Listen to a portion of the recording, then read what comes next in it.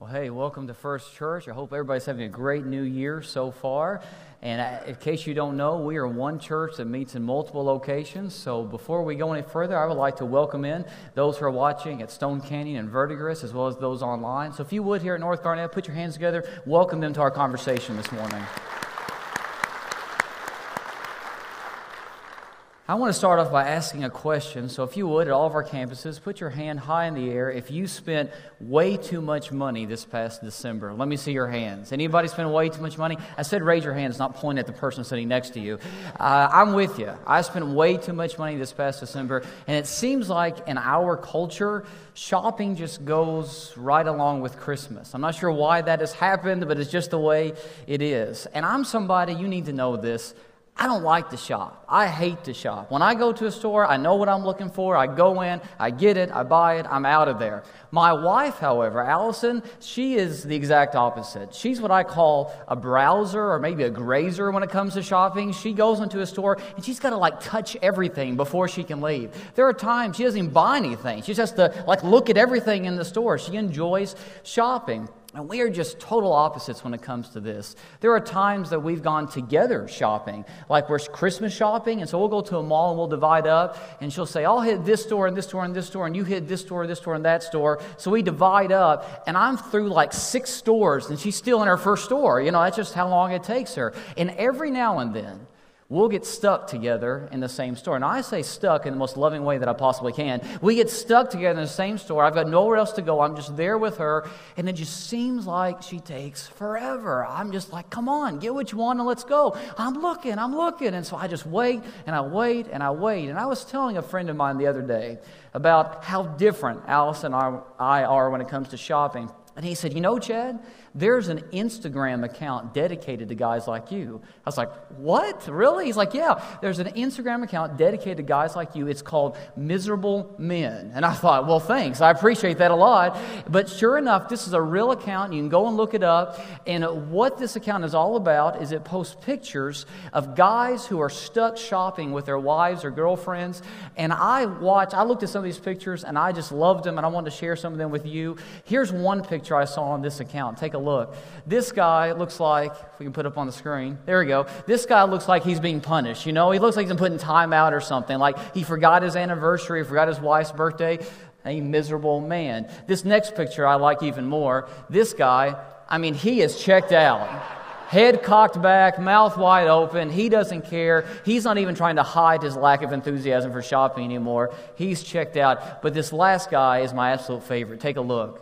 He just made himself right at home, climbed right in bed, took a nap, and I get it. I understand. You're going to be there for a long time. Might as well make yourself at home, take a nap. Why not? Miserable men. I'm at a little bit of a disadvantage here this morning because I don't know why you're here. I don't know if you're here because you want to be here or because someone else wants you to be here. I don't know if you're excited to be here this morning or if you're just here. I don't know if you're here today because it's your New Year's resolution, I need to be in church. I don't know if you're here today because it's just tradition or habit. I don't know if you feel like you're here out of obligation. I don't know why you're here.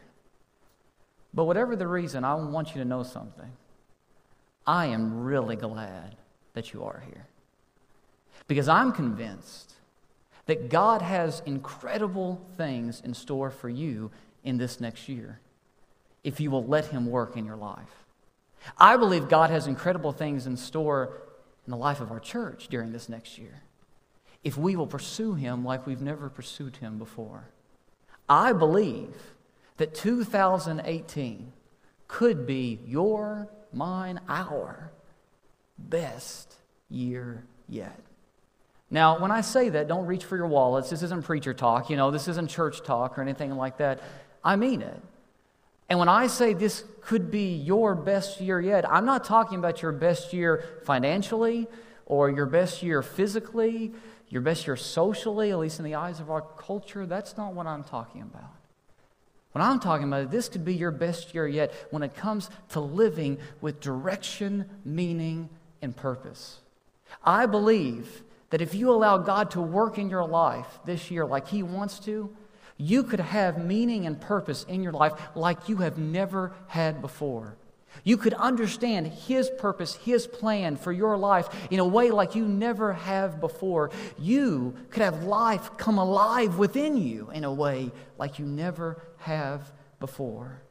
But in order for that to happen, there's a key truth, a spiritual truth you have to wrap your mind around, you have to understand, you have to grasp. And I'm going to be honest with you, it took me a long time to come to grips with this truth. I grew up in church, but it took me a long time to get this. But here's the truth I think we need to understand as we begin this new year. Satisfied people don't chase after satisfaction. They chase after God, and satisfaction finds them. If you want to live a life that is satisfying, a life that's content, a life where you have true peace, you've got to pursue God. Because satisfied people, they don't chase after satisfaction, they chase after God. And satisfaction finds them. Because I'm convinced that deep within the soul of every human being is a longing for the presence of God. And it doesn't matter how much money you have, it doesn't matter how much stuff you have, it doesn't matter what job you land, what car you drive, what clothes you wear. Unless you have an active and restored relationship with our Heavenly Father, you will always feel like that something isn't right. You will always feel like something is missing. You will always feel like there's got to be more. Solomon, the wisest man who ever lived, who, by the way, had more money, possession, stuff, power, influence than anybody else in his day, and some people would argue than anyone else who has ever lived, Solomon, the wisest man who ever lived, made this observation about life in Ecclesiastes 1:14. He's an old man at this point, reflecting on his entire life and how he's seen other people live, and look at what he says. I observed everything going on under the sun. In other words, I've seen how people live on the earth. I've observed everything going on under the sun, and really, it's all meaningless. Like chasing the wind. What Solomon here is saying is most of what people live for, most of what people strive for, most of what people work so hard for, most of what people spend their energy on, in the end, it's meaningless. Like chasing after the wind, like chasing shadows. It's interesting, the word meaningless that Solomon uses there is the Hebrew word habel. And that word habel literally means futility, emptiness, vanity. A vapor that's there for a little while and then vanishes. And let me ask, does your life kind of feel like that? Do you feel like that you're working hard, that you're doing all this stuff, that you're always busy, but you wonder if it's really getting you anywhere? You wonder if this is really what life is all about? As you reflect back on 2017, can you say, well, hey, yeah, I accomplished a lot, I did a lot, but I still feel like something's not right. I still feel like something's missing. Well, if that's you, I've got some good news for you today, because we've all felt that way before, every single one of us. And I've got even more good news. God doesn't want you to continue to live like that. See, God didn't create you to live a life without meaning.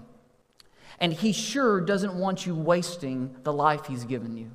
He has created you to live a life with purpose, meaning, and a sense of eternal value and self-worth. But here's the thing. In order for you to have all that, you've got to do life with Him. Because life apart from Him will always leave you feeling empty. Only when you know who God is will you finally realize why you were created. Only when you know Him like you should know Him will you discover who you were created to be. And it doesn't matter if this is your first time attending church or if you've been in church for years. Maybe what you need this morning more than anything else, maybe what I need this morning, maybe what we need collectively as a church this morning is to make the decision to pursue God like we never have before. My son Alex, I like to talk about him a lot. He's 4 years old. He's my buddy. And he loves to watch movies. And one of his favorite movies is the cartoon movie Sing. And it's about these animated animals who are in the singing competition. I know it sounds like a great storyline, doesn't it? But these animated animals who are in the singing competition, kind of like American Idol or The Voice. And they're all trying to win this competition. And it's a pretty good movie. I like it. We've watched as a family dozens and dozens of times because Alex likes it so much. But one of the characters in the movie Sing is this gorilla named Johnny. And Johnny is a great singer, but he kind of has confidence issues and family issues. And at the very end of the movie, Johnny kind of finally comes out of his shell. He kind of breaks loose and has this stellar performance. And so we were watching this one evening, and as Johnny just broke out and had this great performance, my wife Allison said, that's it, Johnny. Get it, Johnny. Well, Alex heard her say, get it, Johnny. And apparently that stuck with him. And now every single time we watch the movie Sing, when that final scene comes on with Johnny singing, Alex will just start to say out loud, get it, Johnny, get it, Johnny, get it, Johnny, over and over again. And so one day he was doing this, and Allison pulled out her phone and filmed him doing it, and I want to share it with you. Take a look at my son in this clip.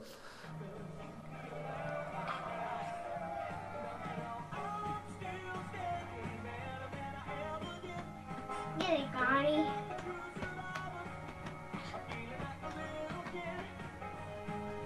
Get it, Connie. Yeah, get it, Connie. Get it, Connie. Get it, Connie. Yeah, get it, Connie. Yeah, get it, Connie.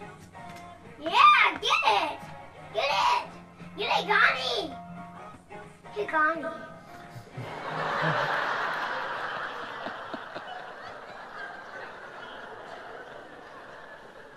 I love that. Get it, Johnny. Get it. Who's Johnny? He was like 3 at the time, so he got the characters confused sometimes. But I wonder if that's not an illustration of how we are sometimes with God. Oh, we show up to church, and we've been in church for years, some of us. And we sing the songs, and we listen to the sermon, and get it, God. We're with you, God. We're on your side, God. But we know deep down, we're not right with God. We know deep down we don't know God like we should. We know deep down, whether anyone else knows it or not, that something isn't right when it comes to our relationship with Him. Satisfied people don't chase after satisfaction. They chase after God, and satisfaction finds them. And guys, if you feel like you're just going through the motions right now, you feel like that you're real busy and doing a whole lot, but there's just something missing, maybe what you need to do is to pursue God like you never have before. And if that's what you need to do, this series, this sermon is for you. Because our God is the God of fresh starts. And today you can have a fresh start with Him. Because He not only wants to give you a fresh start, He is waiting to do so. In fact, the Bible says that His mercies are new every single morning. Every single day, we can have a fresh start with our God to make sure that our relationship with Him is what it should be. Our God is not only able to give us a fresh start, He wants to give us one, and He's waiting to do so. And I don't believe there's a passage in Scripture that better illustrates that point than a parable that Jesus tells in Luke chapter 15. So if you have your Bibles or a Bible app on your phone or tablet, that's what we're going to study here this morning. That's where we're going to be camped out. Luke chapter 15. And we're going to look at one of the most well-known parables of Jesus, and I just want to let you know, it is probably my favorite parable of Jesus'. I love this text, and yet every time I read it, though I've read it dozens and dozens of times and studied it dozens and dozens of times, I always see something new. It always hits me in a fresh way. And so in Luke 15, verses 1 through 2, Luke gives us the context for why Jesus tells this parable. He tells about the circumstances surrounding Jesus before he tells the parable. And verse 1 of Luke 15 says this: Now the tax collectors and the sinners, quote unquote, were all gathering around to hear him, to hear Jesus.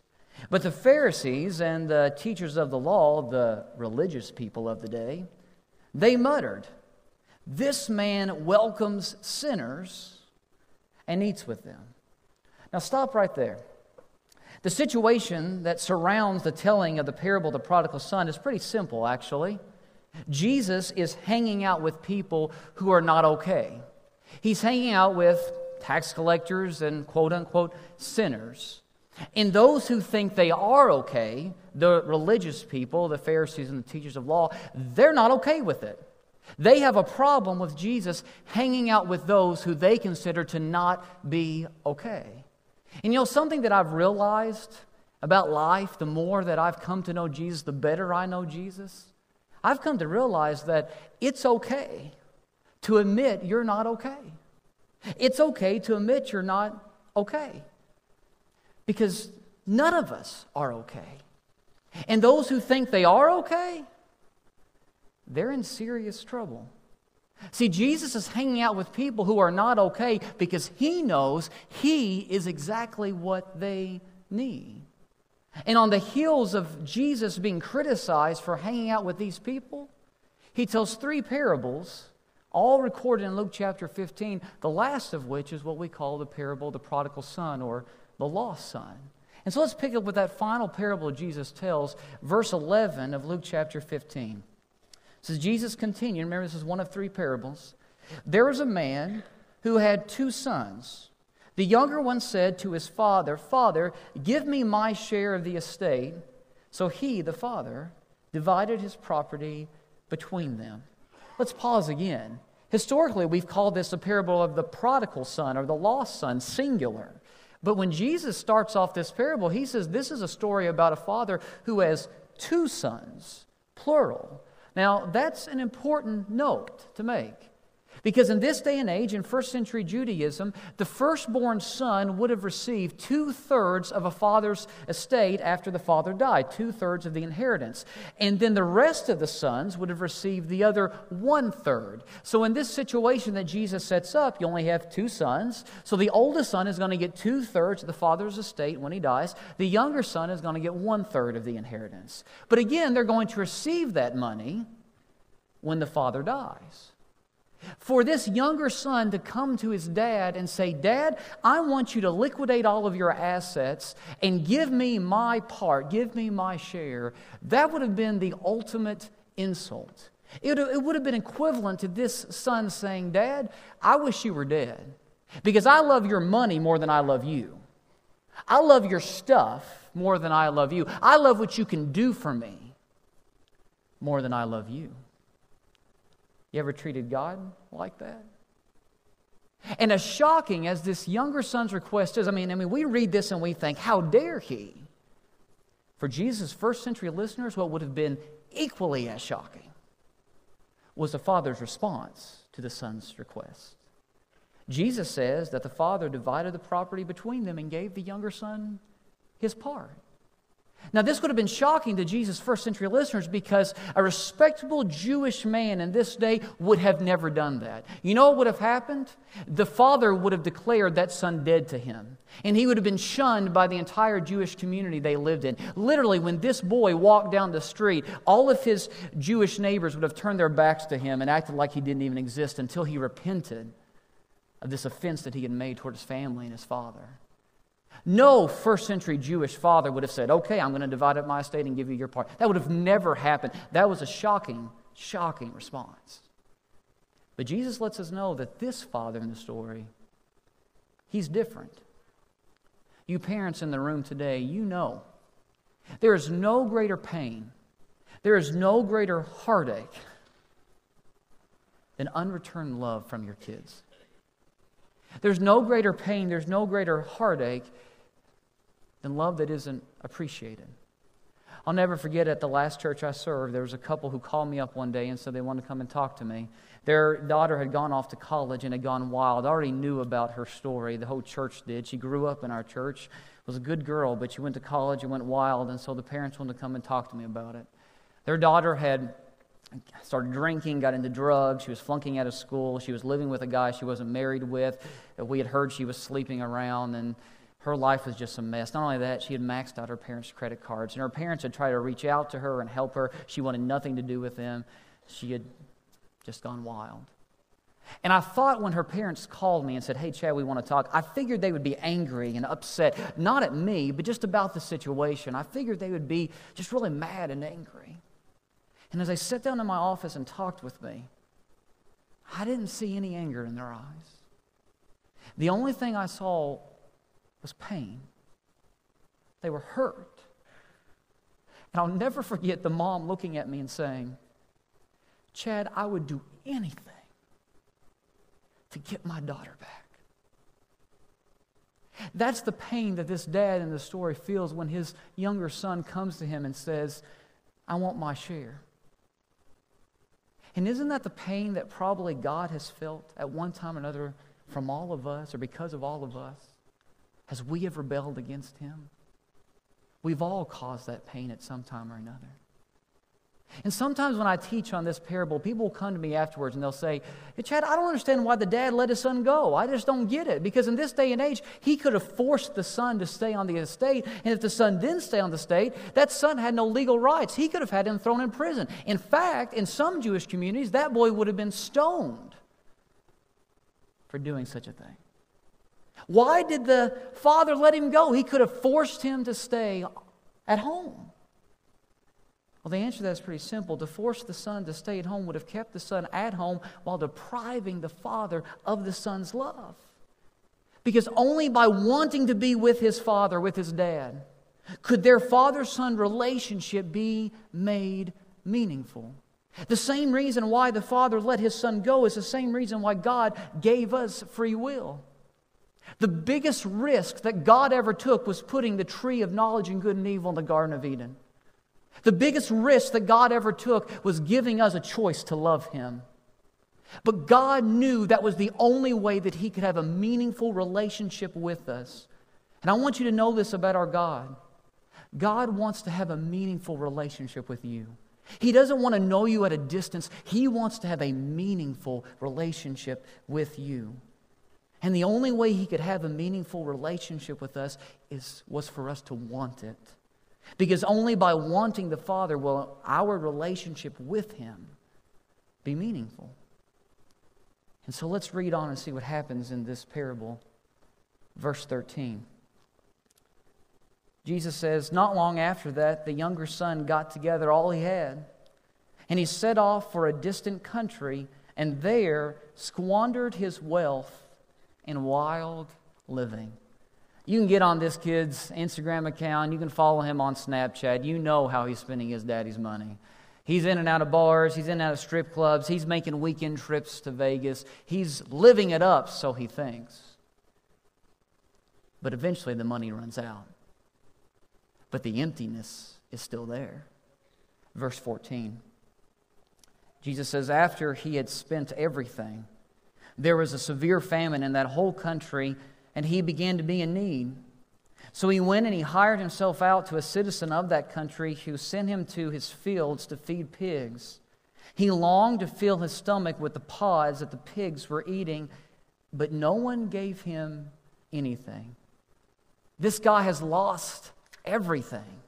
He's lost all of his father's money. And for a first century Jew, there was no more dirty, disgusting, unclean animal than a pig. And Jesus is showing us just how low this guy's life has gotten. He is not just hanging out with pigs. He's not just taking care of pigs. He actually believes that the pigs have it better off than him.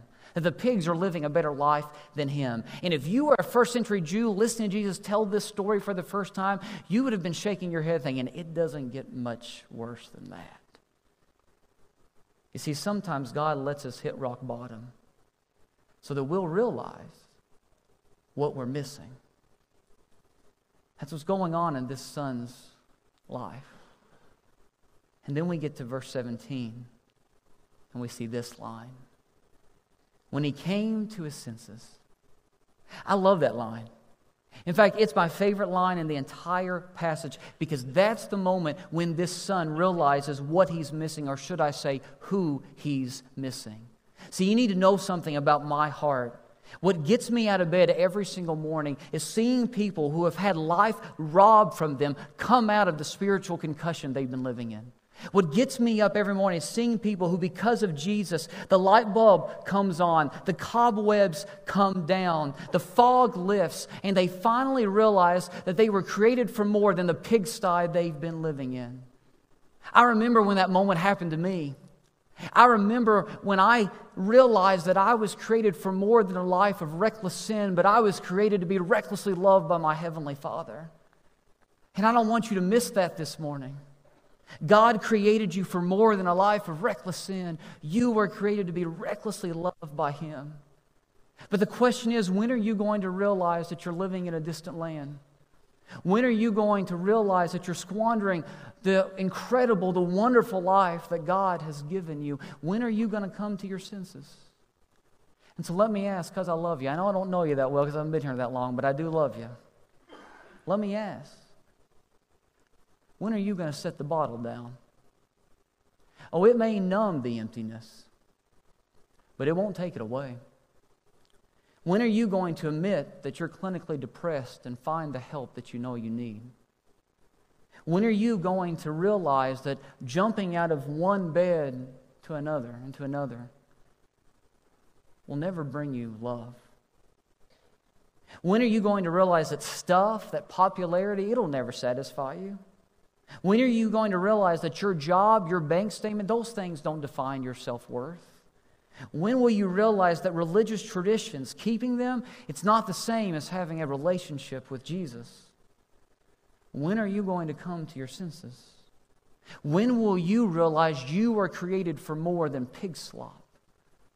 When will you realize you were created to be recklessly loved by your Father in heaven? Verse 17, our text continues, as the boy comes home.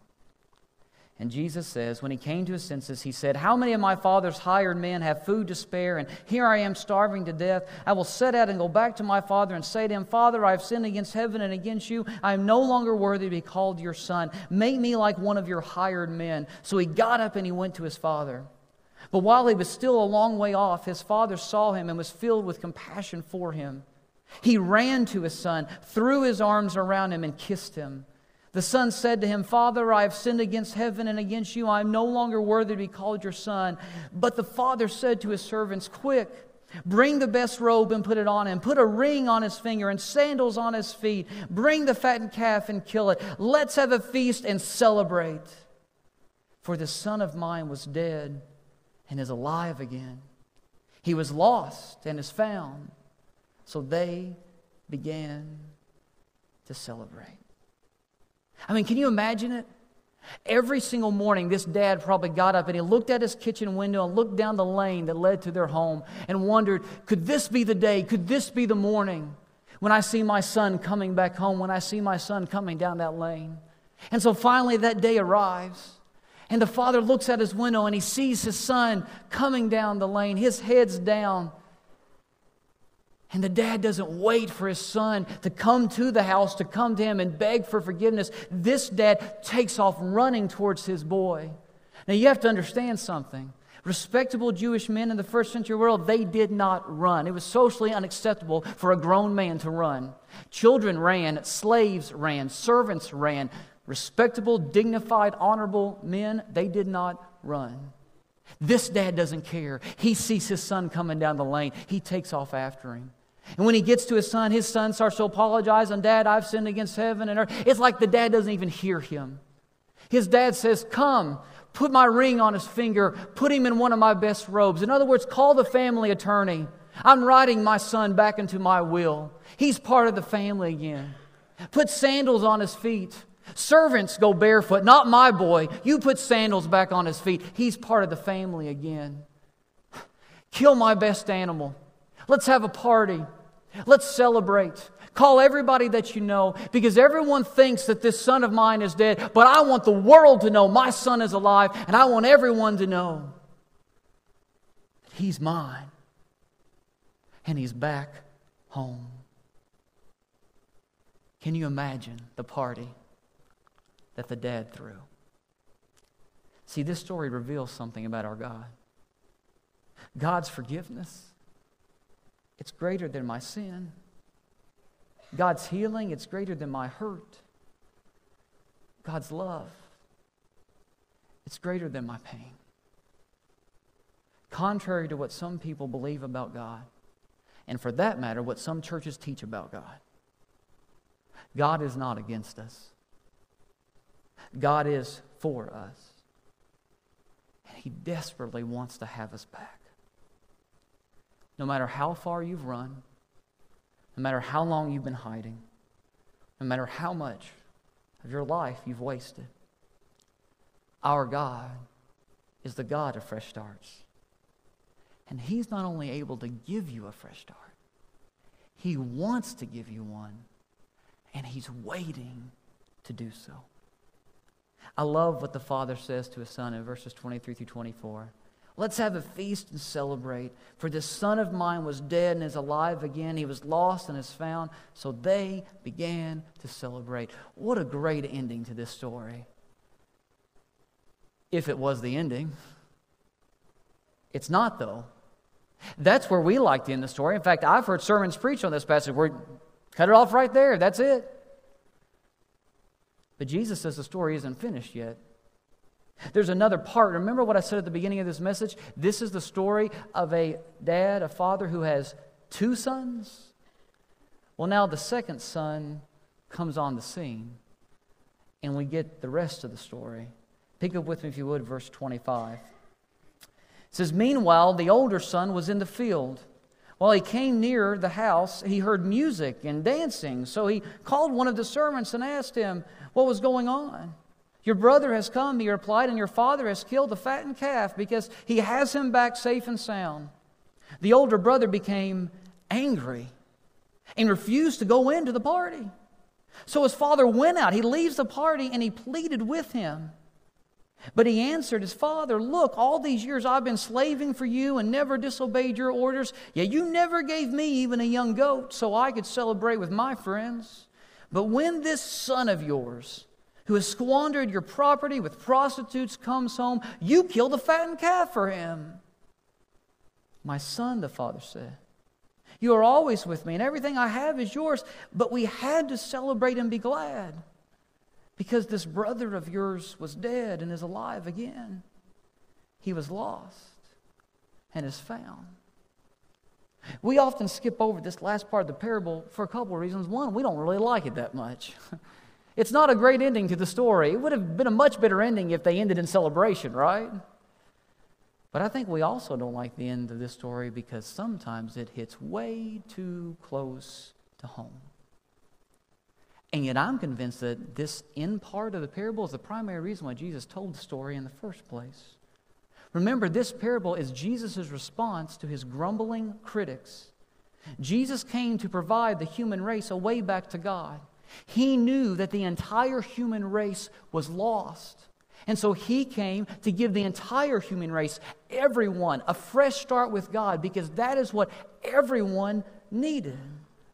And yet there were some who thought in that day and still today that they didn't need the fresh start that God was offering. They didn't need the new life that God was offering. They didn't need for anyone to rewrite their story. Their life is pretty good as is. Interestingly, this parable of the prodigal son, like I said before, is one of three parables that Jesus tells in Luke 15. He tells a parable about a lost sheep, a lost coin, and a lost son. What's the common theme in all three of those parables? Something is lost. Jesus wants the Pharisees, the teachers of the law, the religious people to know, you're lost too. Everyone's lost without God. Everyone has a disconnect right now with their Heavenly Father. And I came so you could have a fresh start with Him. Because it's interesting, in this parable of the prodigal son, the older brother, even though he has lived on the father's estate all these years, he's never left, he's been at home with his father, what Jesus is letting us know is that this older brother, even though he's lived with the dad all these years, he doesn't share his dad's heart. Because this is what's going on. Now that the younger son has returned, and he's been restored as an heir to the family, guess what? The younger son now gets a third again of what's left. What's left was the older brother's 2/3. And so now the younger brother is going to get a third of what should have belonged to the older brother, and the older brother is ticked about it. He's mad. And he doesn't care that his father is excited. He doesn't care that his dad is overjoyed. He doesn't care that his dad's heart isn't broken anymore. He doesn't even care that his brother's still alive. What he's basically saying is what the younger brother said earlier. Dad, I love your money more than I love you. I love your stuff more than I love what you love.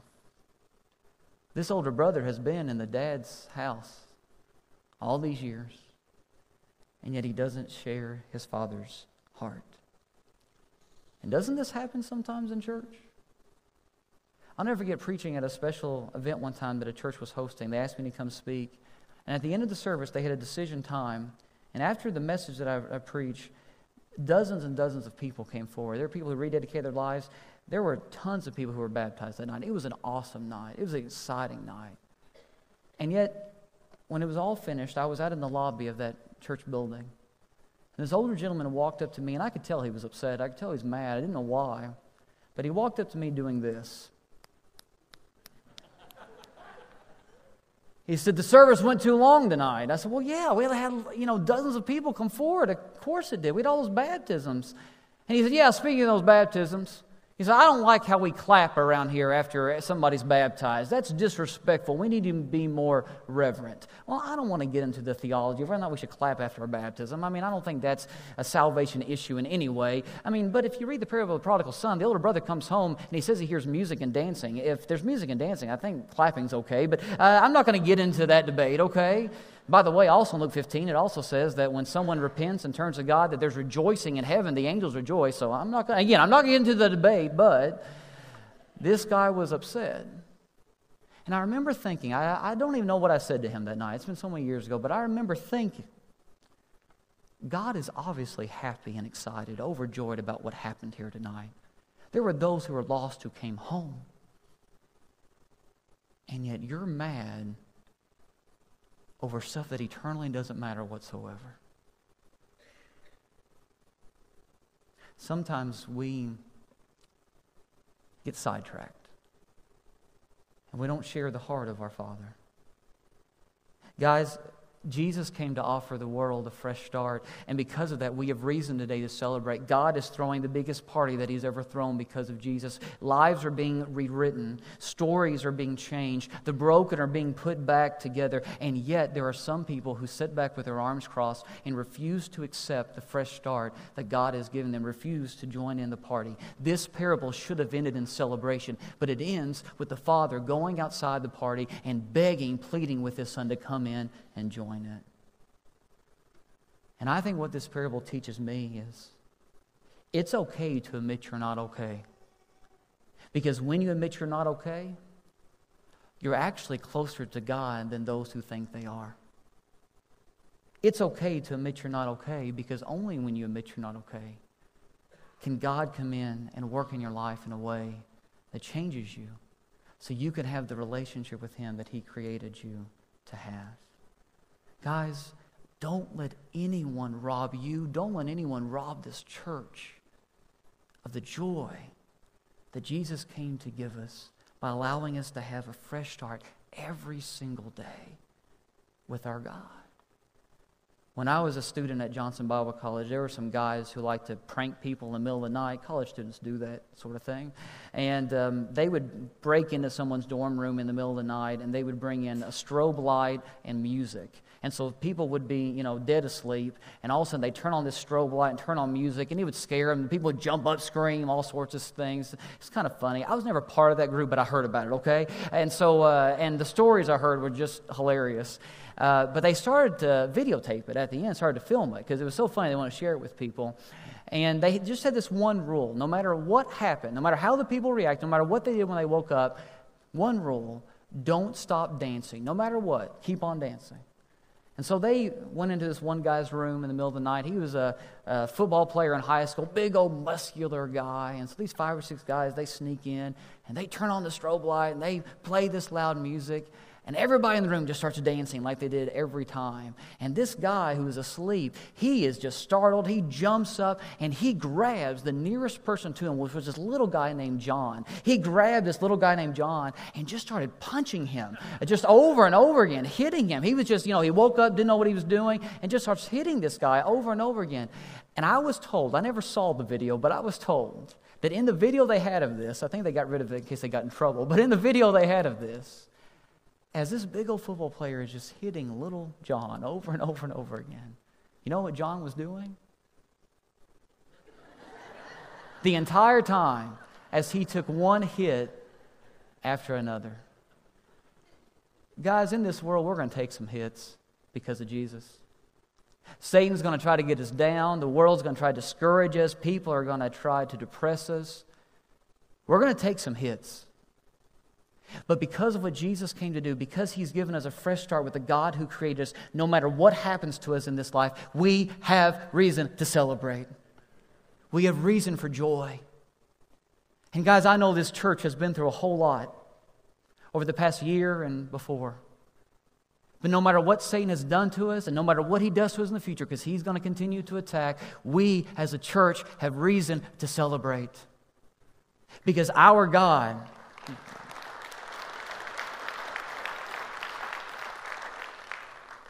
Our God is the God of fresh starts. And we live in a community that needs to know that. Let's take our God to the 918.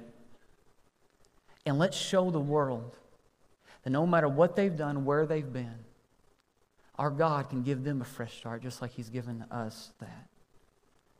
Satisfied people, they don't chase after satisfaction. They chase after God, and satisfaction finds them. Let's pray. Father, I thank You so much for allowing us to come home, for allowing us to be reunited with You, for loving us even when we haven't loved You. Father, for giving us a fresh start. I pray this morning for a fresh start for First Church. I pray for a fresh start in the life of every person who's listening to this message today. Father, I pray for a fresh start in my life, because Your mercies are new every single morning. So, Father, let us as a church celebrate because of what Jesus has come to give us. In His name, Christ Jesus, I pray. Amen.